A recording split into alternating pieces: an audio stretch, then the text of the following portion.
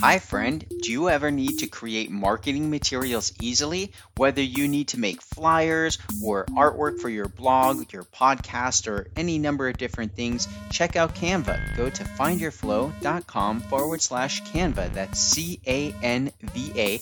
I've been using the free version of Canva for many, many years, and I recently upgraded to the pro version, and it's awesome. So go to findyourflow.com/Canva to learn more. And now, on with the show.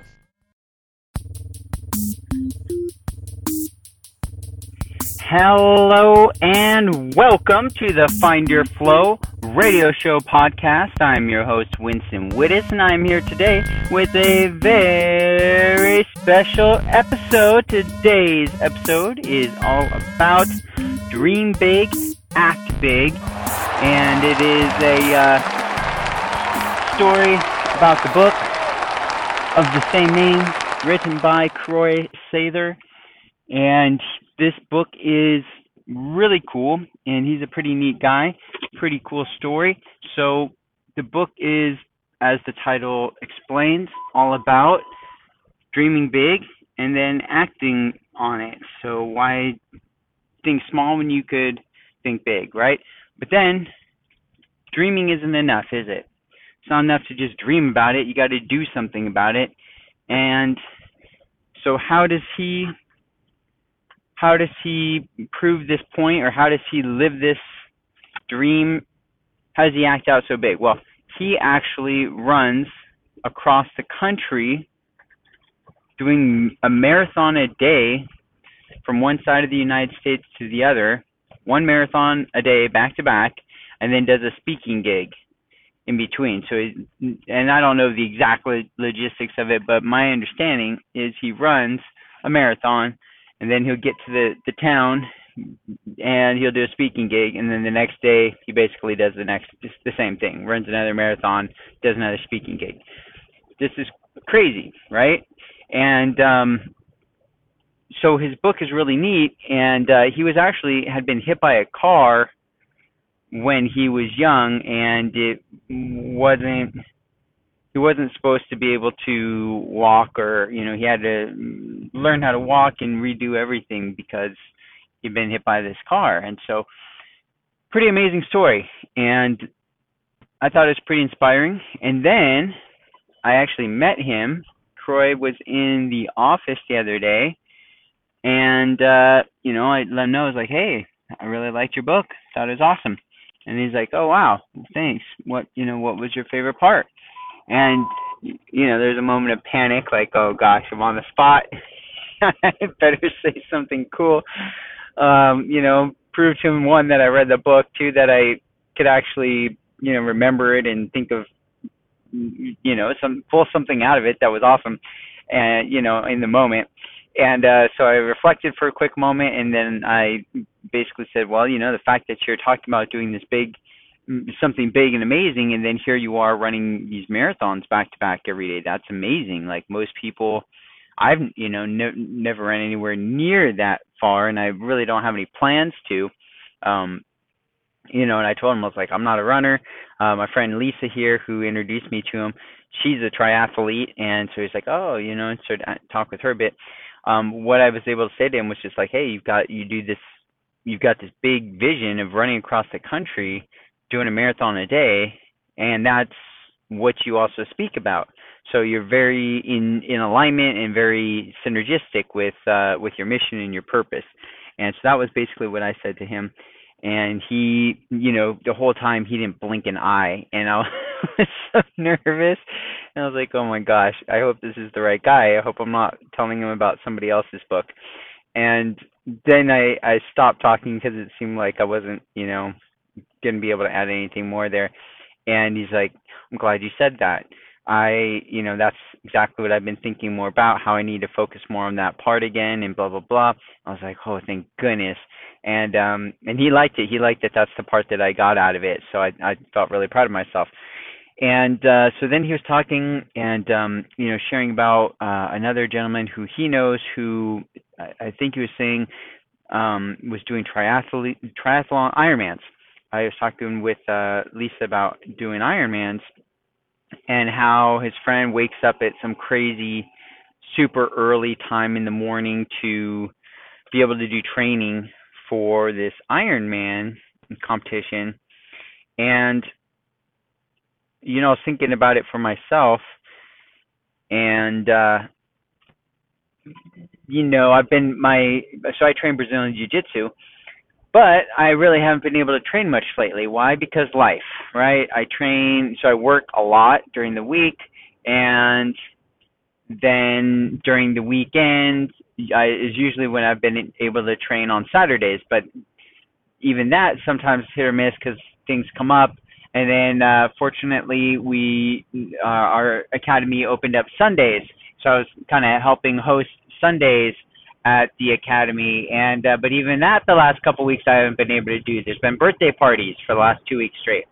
So almost, over very quickly, I went from just training one day a week, which was, minimal, but better than nothing. And then we got Sunday, so it was like, sweet, just doubled my mat time up to 2 days a week. But then the last couple of weeks, I haven't been able to do either of those days, so I've been really lame.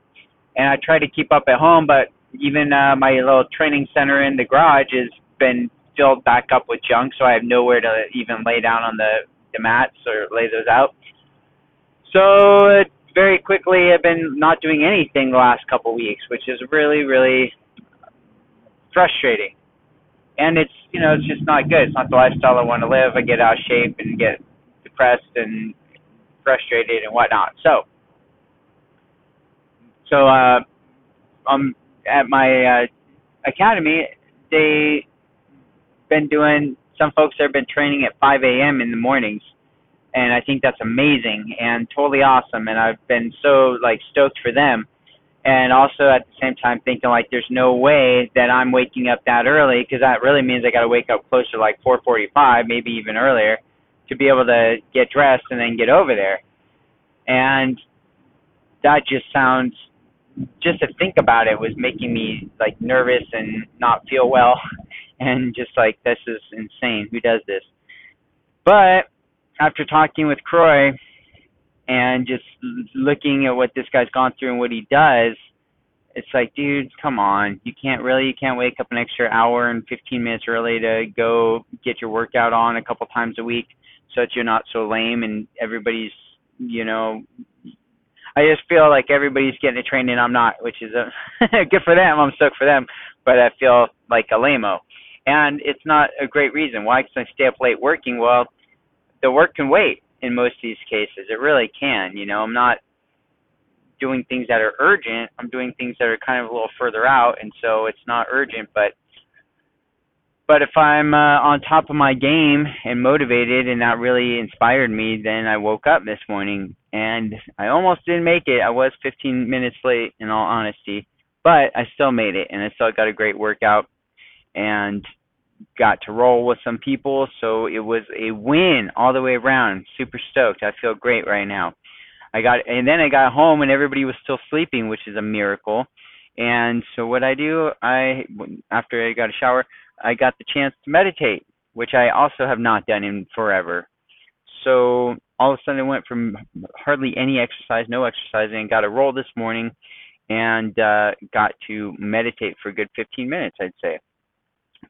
Really set my morning off in a fabulous new way. So I will be able to do this Mondays and Wednesday mornings. So I'm really excited about that because Elena doesn't work those days. She can take the kids to school. So I have some time to get in and get some training done. And then Saturdays and Sundays, I should be able to start training again. I did have a gig over the weekend and some other stuff. But I'm excited to share this with you because it's a change in my routine, change in my habit, but it's a habit that I want to continue, that is, positive, that is good body flow, that is good for my health and mind and spirit and all that good stuff. So super stoked, wanted to share that with you, and that was successful. Kind of the little part that pushed me over to wake up and make it happen was that conversation with Croix, and that book was very inspiring. I think that it's a great book to check out. If you go to Amazon I'm sure you can find it there. Dream big, act big. Hi, friend. Winston here. Thank you for listening to the Find Your Flow podcast. I really appreciate you spending time here. So I want to hook you up with some free stuff from the Find Your Flow shop and some awesome discounts. So go ahead over to findyourflow.com/podcast VIP. That's podcast VIP, as in very important person, as you are to me, for being a subscriber to the podcast on your favorite listening stations such as iTunes or Spotify or whatever. And I appreciate you so much for listening. Go there, put in your name and email address, findyourflow.com/podcast VIP, and I will send you some cool stuff. Thank you again, friend, for listening. Take care, and back to the show. And get inspired too. Check it out. See what else is good in that book that may inspire you to do things. So he talks also about, there's a very famous quote by, I believe it's Jim Rohn, who talks about, you are the equivalent of the 5 people you hang around with the most. So in regards to, let's say, finances, well, you're the average of the 5 people that you hang out with most. So if people that you hang out with, and you average their net worth together, and it's very, let's say it's very low, then most likely your net worth would also be low. If you're hanging around high net worth individuals, then the 5 people you hang out with most are high net worth. Most likely you are also going to be a high net worth individual. Why? Because people, birds of a feather flock together, right? And if you're not that, when you start, you're going to start to pick up the habits of the people you hang out with. And if the people you hang out with, let's say you're dieting, and the people you hang out with like to just sit around and eat and drink and not exercise, chances are that's what you're going to do when you're hanging out with them. Chances are you're going to be eating and drinking with them and watching TV or whatever they're doing, and so you would also put weight on in most cases, right? If you are hanging out with people that go for runs and go do active things and they eat healthy and that is their lifestyle, and you hang out with them a lot, chances are you're going to be doing those things with them, and therefore you would be in a lighter state and eat healthier and all that good stuff. So that's the basic idea. What he says in his book is that he makes a revision of that statement. You are the equivalent or the average of the 5 people you hang out with most. He says you're the average or the equivalent of the 5 people who have inspired you the most. So not necessarily the people you're hanging out with, he's saying it's like the people who have had the biggest impact on your life. And so I'm in a book club at work, and we were talking about this book, and took that exercise and looked at it and said, okay, well, who are the 5 people that have impacted you in your life the most, and how? And then we each shared who that person or those people were for us. And so I thought that was really interesting, because for me, I started thinking about, my grandparents and my dad and my aunts and uncles and my mom. And those are not the people I've hung out with the most, especially not nowadays. I do get to see them a fair amount, which is really nice. But thinking about some of those early experiences in my life with my grandpa, for instance, who has passed since then, so I obviously don't hang out with him now, but he did do things and say things that I feel were still pretty impactful on me, and that I probably carry with me at some level, right? So as we were doing this exercise, I was able to see, like, hey, certain even just like whittled down to a single statement almost, or like a couple statements that I feel like were like, whoa, these are kind of, as I was talking, I hadn't planned on saying any of this stuff really when I was in the little mastermind book club, but it was things that just kind of came out. And I was thinking about when I remember where, because like people were sharing who those people were for them that impacted them the most and what situations and whatnot. And I got to thinking, my family was kind of really coming up as I was born. My grandparents have been working hard their whole lives, and they were in a place where they were doing pretty well. at least from my perspective. It's all relative. And when I remember when I was a little older and I was kind of thinking about what am I going to be when I grow up, right? And I wanted to be a teacher. And I remember my grandfather saying, you can't have this same lifestyle on a teacher salary, right? This is like the lifestyle that we live and that you've grown up with is not teacher salary type lifestyle. And basically it was like pointing out like, hey, we're business people. That's what we do. We create businesses, we employ people, and that's the kind of thing that will lead to the lifestyle that you currently enjoy.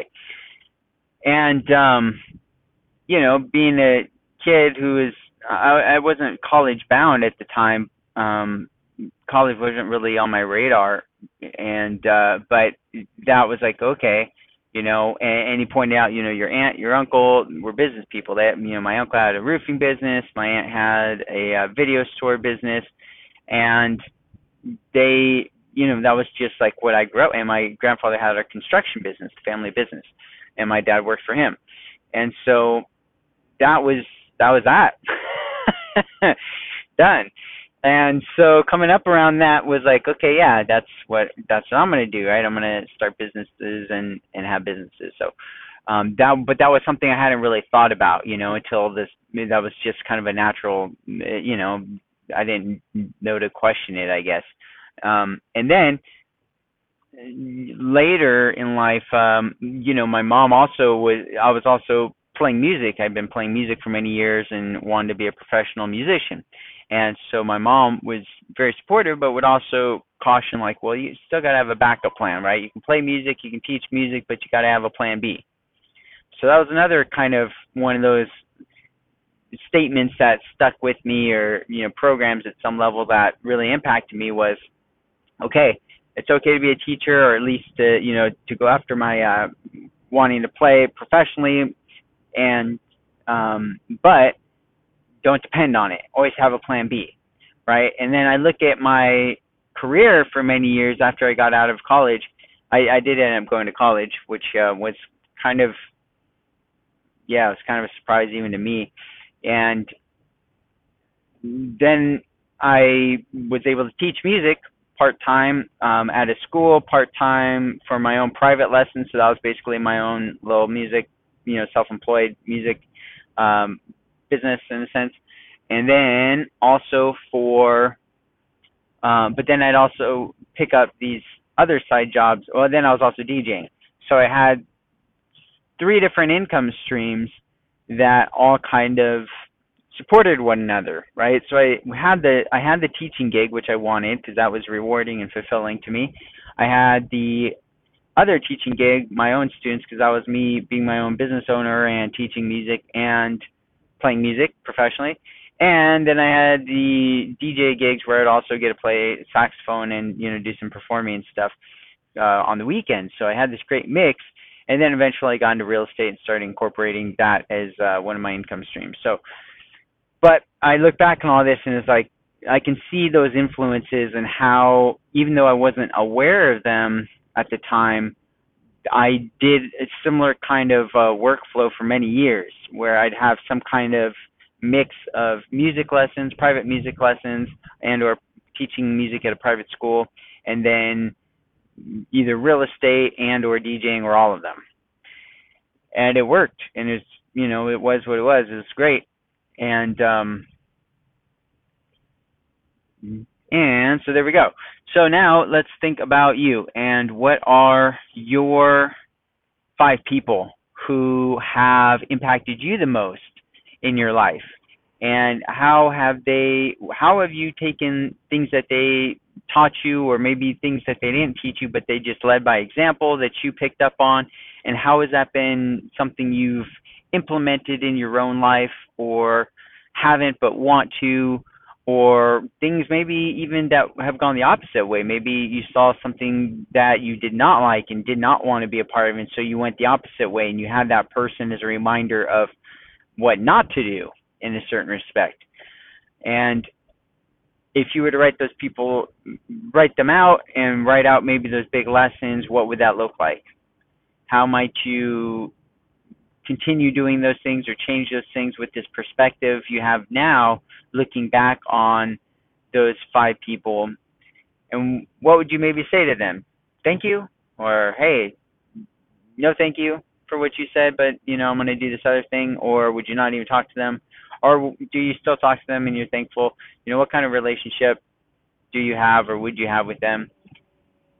And how have you been being like that in every way in life, or in some ways that has gotten you to where you're at?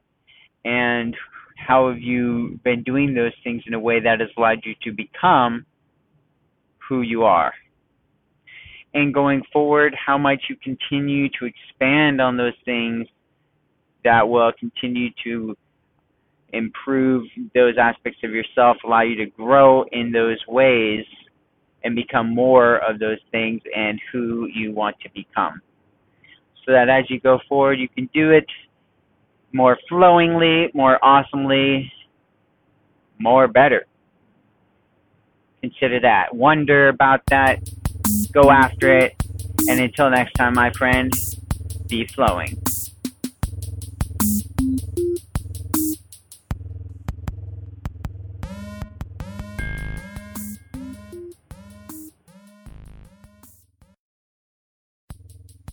Well, thanks for listening, friend. By the way, do you have a story that you would like to share with other flowers? Maybe you'd like to put it in a book. Well, go to findyourflow.com/author club and learn how you can publish your own book or become a published author in the Find Your Flow book series. Simply go to findyourflow.com/author club, all one word, and be sure to join the free Facebook group while you're at it. Thanks, friend, and until next time, be flowing.